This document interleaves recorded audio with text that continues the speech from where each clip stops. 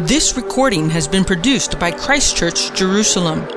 For more information, visit us at cmj-israel.org.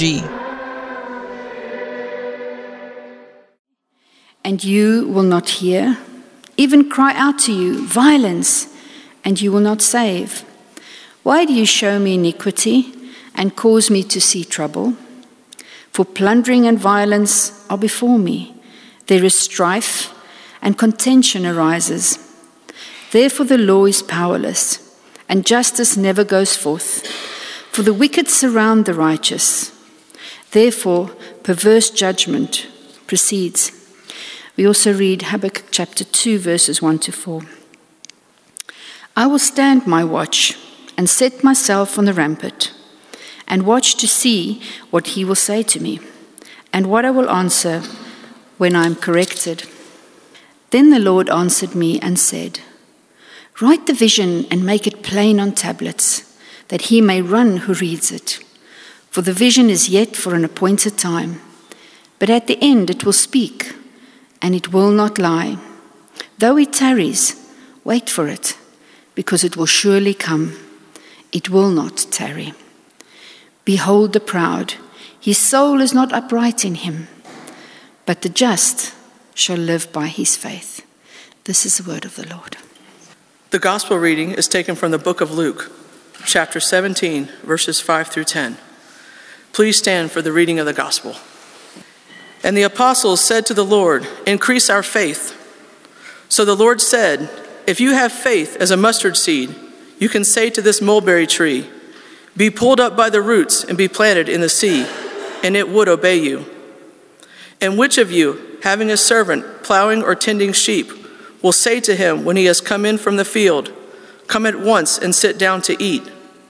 But will he not rather say to him, prepare something for my supper, and gird yourself and serve me till I have eaten and drunk, and afterward you will eat and drink? Does he thank that servant because he did the things that were commanded him? I think not. So likewise you, when you have done all those things which you are commanded, say, we are unprofitable servants. We have done what was our duty to do. This is the gospel of the Lord. Let's pray. Lord, you are in your holy temple, and we want to be silent before you. So let's just take a moment to prepare our hearts, hear God's word come to his table. Father, we acknowledge you as the one and only true God. And we pray that in response, you will strengthen us and give us clear vision. Lord, increase our faith and give us the grace to persevere and to be faithful, even in the most difficult of circumstances. We ask this for the sake of your Son and for the sake of our own souls. In Jesus' name we pray. Amen. So good. We're on the eve of Yom Kippur. Yom Kippur is, of course, on Tuesday, begins on Tuesday afternoon. A very auspicious, very serious day in the Jewish calendar, and a very significant day in the life of the state of modern Israel. If you haven't been here before, you will be perhaps amazed, even in awe of how everything closes, everything, at least in the Jewish sector, closes down for 25 hours. So the lectionary this week almost anticipates it being Yom Kippur.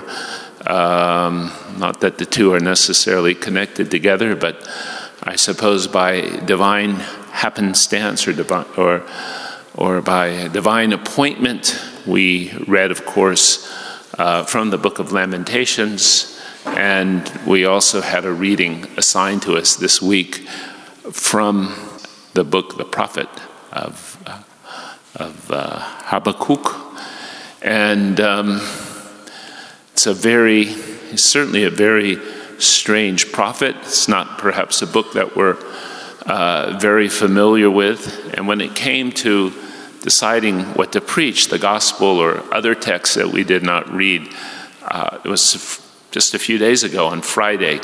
I was with a group of students, and we were having a refresher course on the history and archaeology, one of the most interesting cities in this country.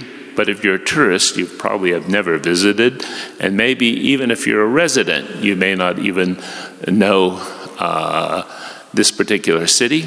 Lachish, Tel Lachish. At one time, Lachish was, after Jerusalem, the most important city in the kingdom of Judah. So we had an expert take us around, and we discussed Joshua and David and Solomon. And he rightly said that this history is quite murky, certainly not a lot of sources. Archaeology is sometimes difficult to interpret or to determine from earlier periods. But when we get into the 8th century BC, things really start to go snap, crackle, and pop.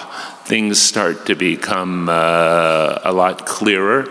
And then he asks us the question, in the midst of talking about the Assyrians and the Babylonians, he asked the students, now, which empire was worse? What was the cruelest empire? And of course, I think all of us said the Assyrians. Were used to,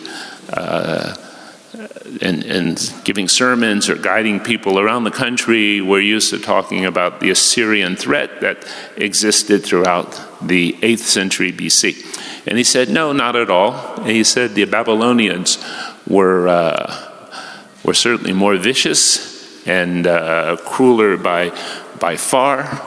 And it's then that I remembered, we have a reading from Habakkuk. And Habakkuk is written in the context of the Babylonian, you might say, the Babylonian deportations. There was more than one deportation of people from this country. And of course, the soon Babylonian destruction of the kingdom of Judah. And that fear of that dread, that terror that is starting to come upon the nation, the fear of this Babylonian war machine that is very cruel, very, very vicious. It's something, a invasion that's going to bring a horrible onslaught and much death. That's the context of this book. That's the context of Habakkuk's complaint to God, and it's in that context that he comes to a certain resolution. And that's what I'd like to talk about for a few minutes today. We don't really know a lot about the prophet. Unfortunately, we don't know where he comes from. We don't know anything of his background. He may have been a Levite. He may have been a priest, because chapter 3 of the book is liturgical. It's in the context of worship. But who is this guy? Now, we don't have to know a lot about him, because we certainly know a lot about when he's writing. He's writing maybe somewhere around the year of 609, 605. He's writing at a time of great confusion in the life of the nation and great injustice. The great reformer king, Josiah, had recently been killed at Megiddo. Maybe you remember the story. King Josiah, who was one of the good kings of Judah, a king that the Bible praised, went out to fight to stop Pharaoh Necho from going north to fight the Babylonians. And in the book of Chronicles, we have two accounts. In the second account, in the book of Chronicles, it says he didn't ask the Lord if he should do this. And as a result, he together with his army. They were decimated at Megiddo, and Judah lost a great king. His son came to the throne. The Egyptians, who had a lot to say about what happened in this country at that time, didn't like his son, and they appointed another son, Joachim. And Joachim is ruling and reigning while Habakkuk is writing. And Habakkuk joins Jeremiah in condemning the regime and condemning the behavior of the people at this particular time. For those of you, because of the time allotted to us, I'm not going to read from Jeremiah 22, but it's not very flattering. And certainly the end result of Joachim is not going to be certainly not going to be a very happy end. And I'd just like to just look at the text for a minute, because here comes the prophet, and it's an unusual book because it's not directed so much outward. He's not delivering a message to the people of Judah. Basically, he's carrying on a dialogue with God, and it's a dialogue in which he's complaining. He's expressing you might say, his questions, maybe his doubts, maybe he's arguing with God.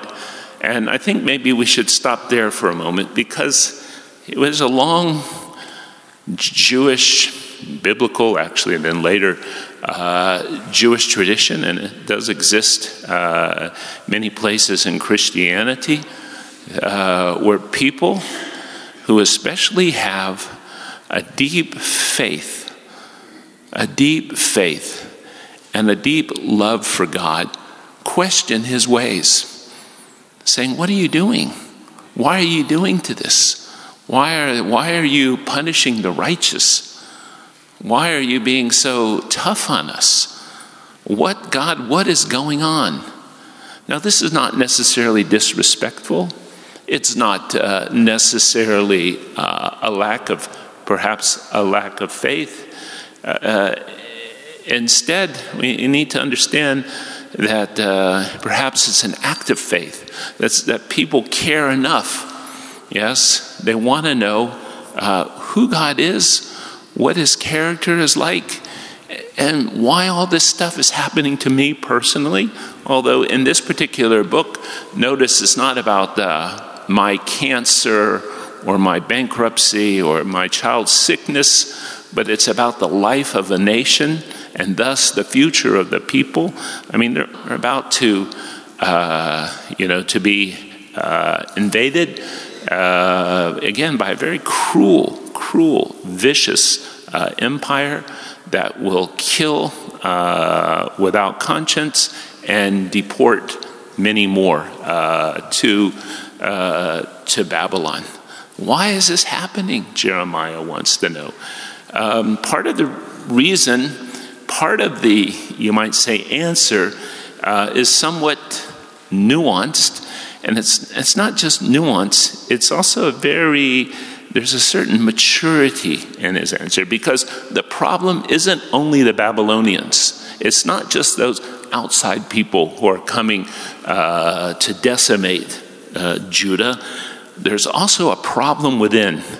And that problem within is in verse 4 of chapter 1, where he says as follows: "Therefore,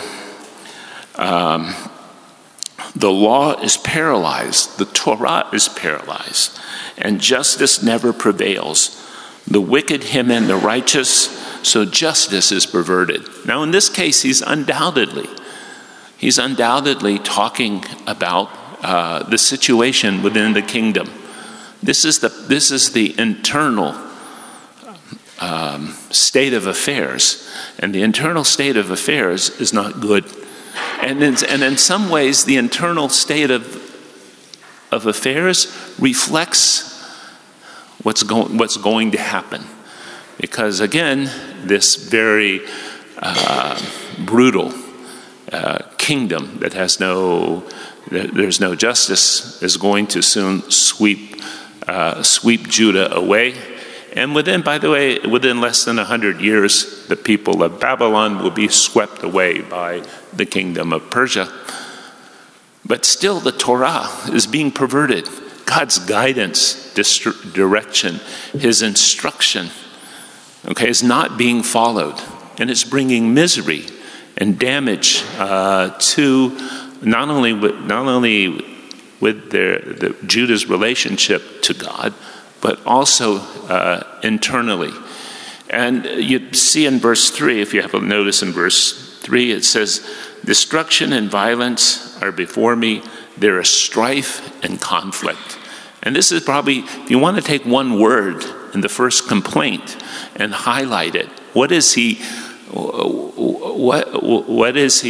in pain about? It's about one word: violence. Violence.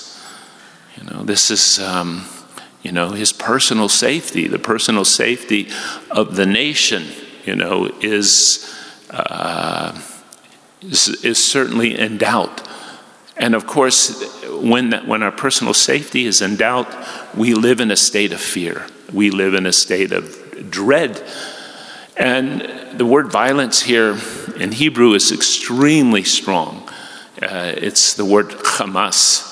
And chamas is a cruelty or an injustice that is done maybe for the sake of gain or for the sake of hatred. So it's not some kind of ordinary violence. It's violence at its most extreme. It's violence at its most extreme level. So this is his complaint.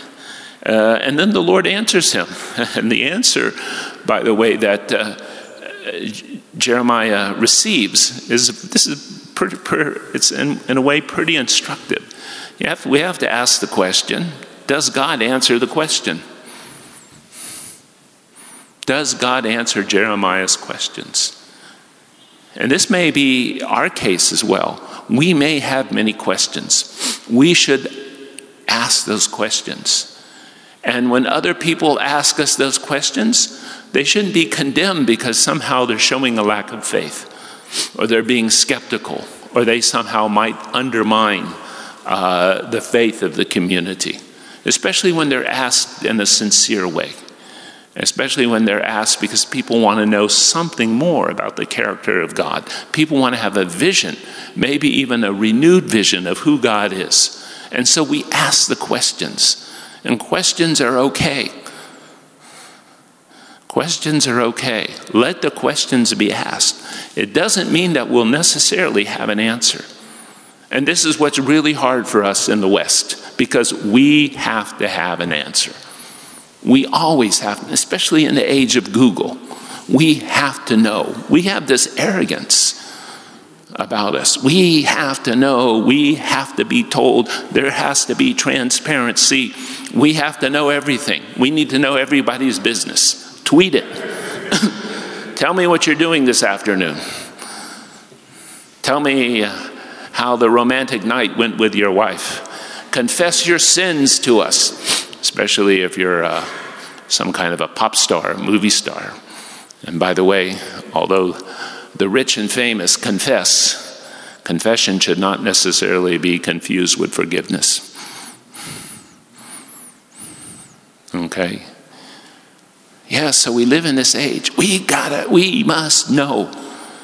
Okay? We may not know.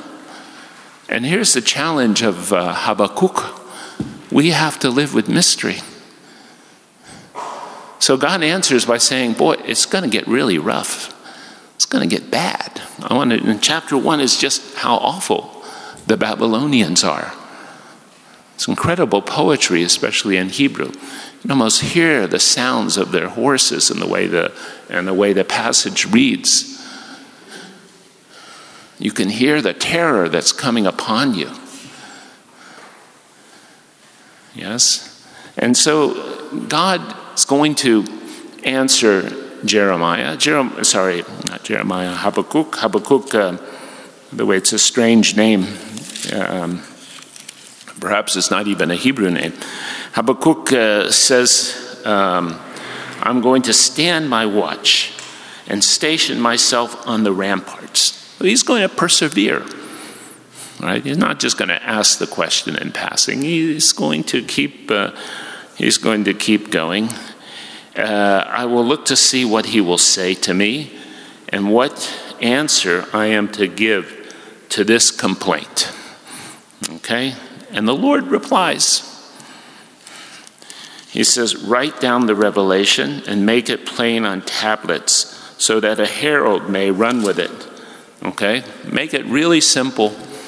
Put it in a bumper statement, a bumper sticker. Put it in a mission statement. Don't make it too complicated.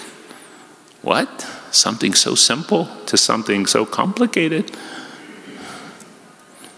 Are we in danger of oversimplification? We're in danger of being flippant or shallow?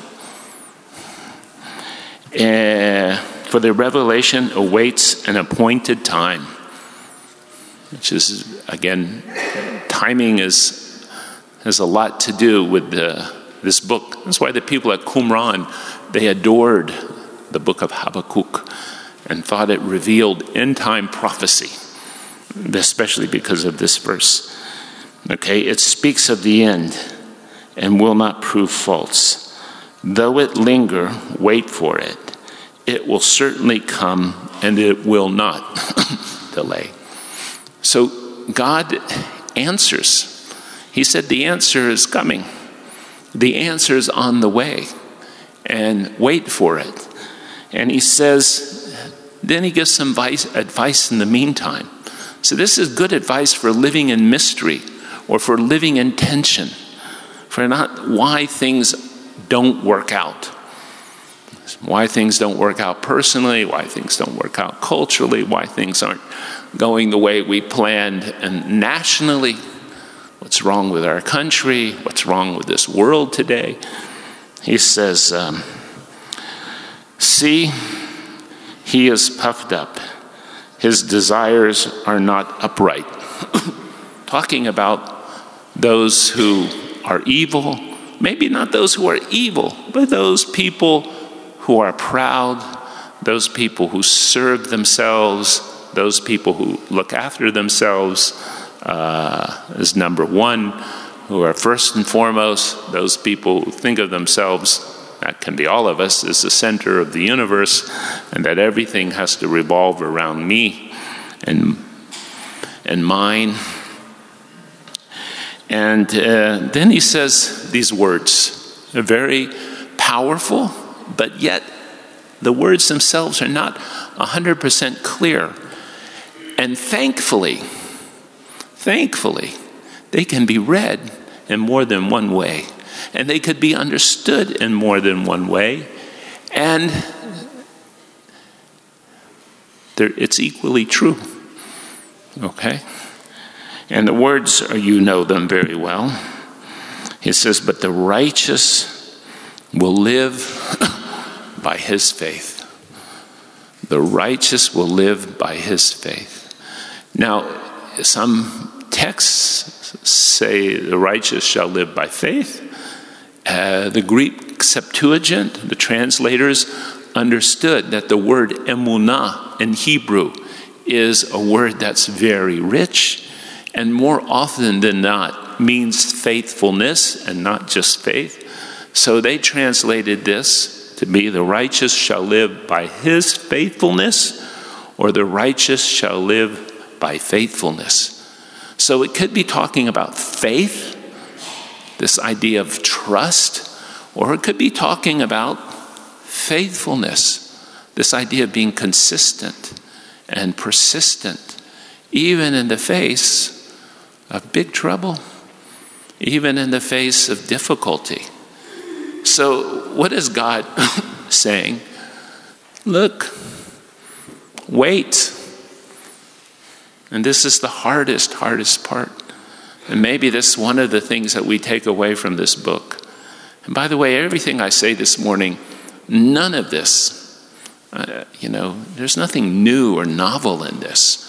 As I say I like to say every week, I'm sure some of you are tired of it, I just get paid I just get paid to remind folks of things that you kind of already know, but so often we're very forgetful about.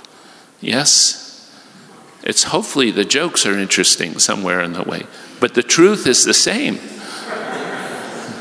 The truth is the same from Habakkuk's day to Paul's day to our day. That truth hasn't changed. And maybe this is about understanding God's timing and letting God be God. And in the process, what is he asking us to do, even in the midst of terror? Even more than, that personally we have cancer, or personally I'm facing bankruptcy, right? Let's start one. One, live by faith. Live by faith. Live in a relationship of trust. Trust me. And it's when you trust me, God is saying, you will find life. Otherwise, what surrounds us? What's in every place, then and now? Violence, death, destruction, cynicism, a lack of faith, sin, which always brings hurt and damage and destruction and death. Does it not? Sin brings death. And here it's saying trust brings life. Or is it being faithful? Now, how do we know? Because listen, in the Second Temple period, people understood this verse in two different ways. And so does the New Testament. The New Testament understands this verse to mean or to advocate. In Galatians, Paul uses it to talk about faith over and above the law or against the doing things in the law. In the book of Romans, 1 chapter 17 is very controversial and people argue back and forth. But in Hebrews 10:38 and following, it's about perseverance. It's about faithfulness. In the midst of all these things that you don't understand, Habakkuk, I want you to be trusting. I want you to have emunah. I want you to be faithful. It's very easy when we see violence, when we see the world going haywire, when we see all this confusion. It's very easy to say, I give up. Yes, I don't believe anymore, or I have a hard time believing. And further, it's even easier to say, as we talked about this last week, we talk about this frequently, because the human tendency is saying, look, the bad guys are winning. The bad guys are getting more than their fair share of the pie. What about me? Who's going to take care of me? I've got to join them. I've got to get in there. I've got to elbow my way into the system. And if the system is corrupt, well, then you need to be corrupt in order to benefit from the system. Yes. It's not paying your taxes or cheating or whatever it may be. Not being faithful in one way or another. This is the challenge. And God is saying, again, wait. Yes. Be trusting. Be faithful. Now God goes on to tell Habakkuk in chapter 2, he says, he talks about the judgment that's going to come upon those who are evil. Unfortunately, God's timing isn't always our timing. And sometimes he oftentimes delays judgment as a way of giving people the opportunity to repent. But eventually he points out in chapter 2 that judgment will come upon Babylon. And by God's clock, what's 100 years? By our clock, it's a long time. And of course, Habakkuk and others didn't get to see God's judgment. But all we have to do is look back in history. And God has a very, very ironic way of bringing justice, especially to those who are evil. It's a very revealing, something very telling. Evil always eats itself. The revolution always destroys itself. Just as the best example is oftentimes an empire or even an ideology. The ideology of communism, the ideology of consumerism, the ideology of the sexual revolution, whatever it is, or a country or an empire. For example, Nazi Germany, Soviet Union, Rome itself. It always gets drunk on its own success. It always gets drunk on its own success. And in its arrogance, it ends up destroying itself. And all the false ideologies which arraign themselves against us today, and all the false empires, and all the nation states, yes, and all the dictators and people who think really highly of themselves, will eventually, in their lifetime or soon after their lifetime, right, end up being judged in one way or the other. Now, again, I'll come to this in a second. There's another thing in verse 2 that Habakkuk comes to. He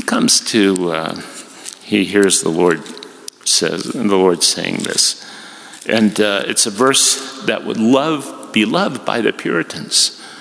And you might say the Puritans and their followers use this as an understanding of how the gospel would spread all over the world, and how there would be more and more people coming under the influence of Jesus.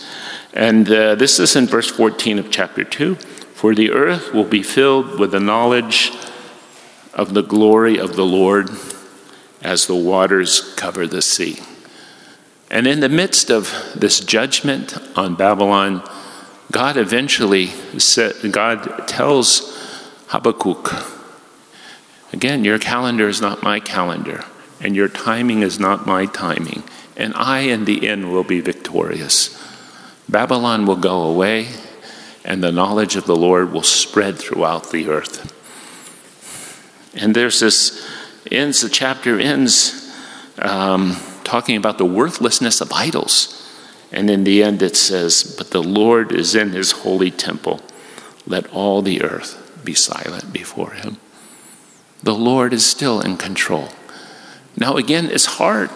It's not easy. Let's don't be simplistic and say, I'll just have faith. I'll just be a Pollyanna. Woo, God's in control. I got cancer. My kid is in prison. The president of my country is out of control and sending nuclear missiles on somebody. Whoopee, God is in control. My dear friends, it's not like that. First of all, Habakkuk is in a state of distress about what's going to happen to his people. He's in a state of fear. Secondly, yes, because we have faith or because we're faithful doesn't mean we're passive. Doesn't mean we kind of fold our arms and we go like this and we say, like millions of Christians do, sadly, the world is going to get worse. It's going to get worse. After all, we've heard that prophecy says the days are going to become evil and more evil and more evil, and there's nothing we can do about it. We'll just circle the wagons, to use an American John Wayne metaphor. You have to forgive me for my origins. We'll circle the wagons, we'll hold off, the hostile enemy, and hopefully by the time Jesus comes again, my family will be saved, my children hopefully will, be believers, And that's the best we can hope for. Nonsense. Absolute nonsense. What does it say? God says, be faithful. But he also says the knowledge of God's glory is going to expand and keep on expanding.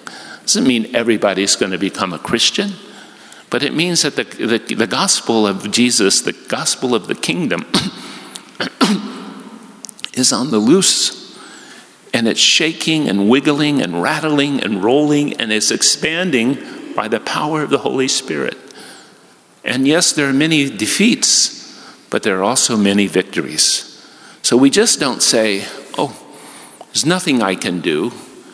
Remaining faithful means we pray, we witness, we evangelize, we stand up against oppression or injustice in our society.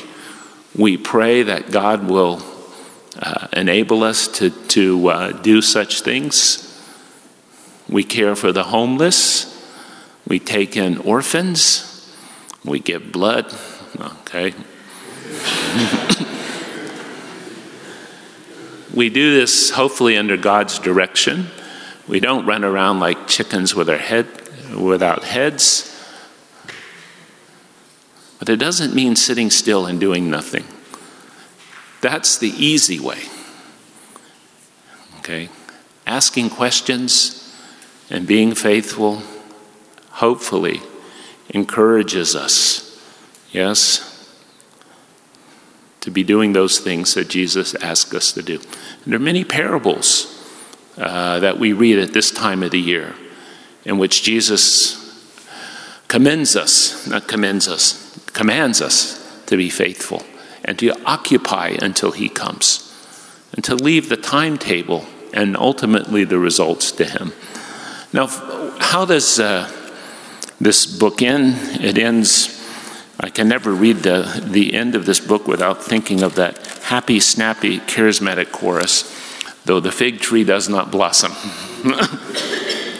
Do you know that, Becky? Oh man, you missed that one. And there be no fruit on the vine. Thus, it ends with worship. It ends with worship, which I think is quite amazing.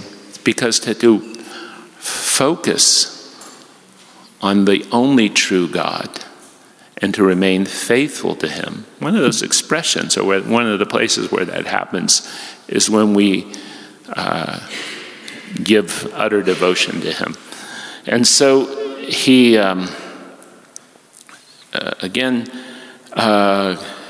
the Babylonians are coming.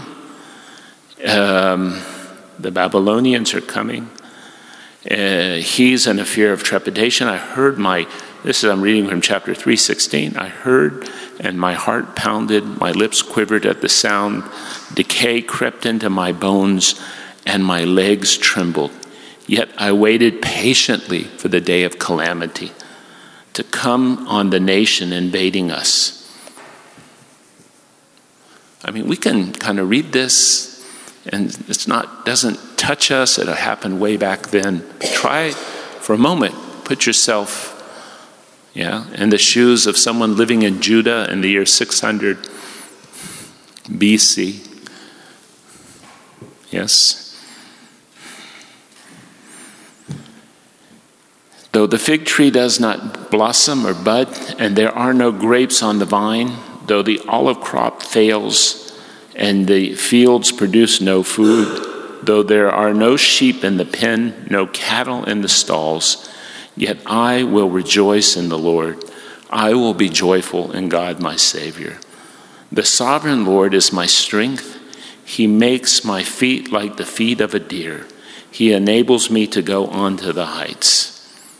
This is how Habakkuk ends his argument with God. Again, I don't know that God has answered the questions, and I'm not sure he's probably stopped asking them.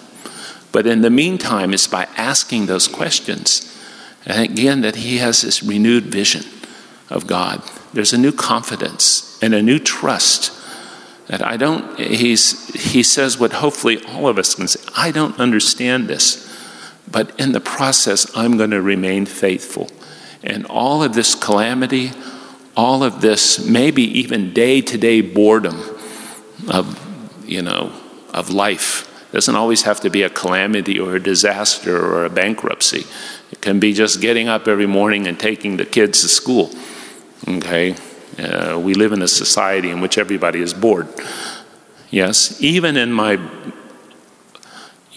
most routine boredom, I'm going to be faithful. And as a evidence, or you might say a manifestation of this faithfulness, I'm going to rejoice in the Lord no matter what my circumstances. Let's pray. Father in heaven, we ask that you will strengthen us as we prayed before. We indeed need that gift of faith, and we need the grace to be faithful at all times and all situations. We pray that you will be patient with us. You'll be patient with our questions. You'll be patient when we doubt. But Lord, we also pray that in the process, you will make us stronger, and that you will give us joy and enable us, Lord, to worship you, to rejoice in you, no matter what our circumstances may be. Lord, bring us to that place of maturity. Give us that gift of grace. We ask this for your sake, the sake of your Son, Jesus. Amen. Thank you for listening. If you've been blessed by this teaching, let us know by leaving a comment on our Facebook page, on SoundCloud, or by leaving a review in Apple Podcasts. You can offer practical support by giving a donation at christchurchjerusalem.org. Thank you, and blessings from the City of the King.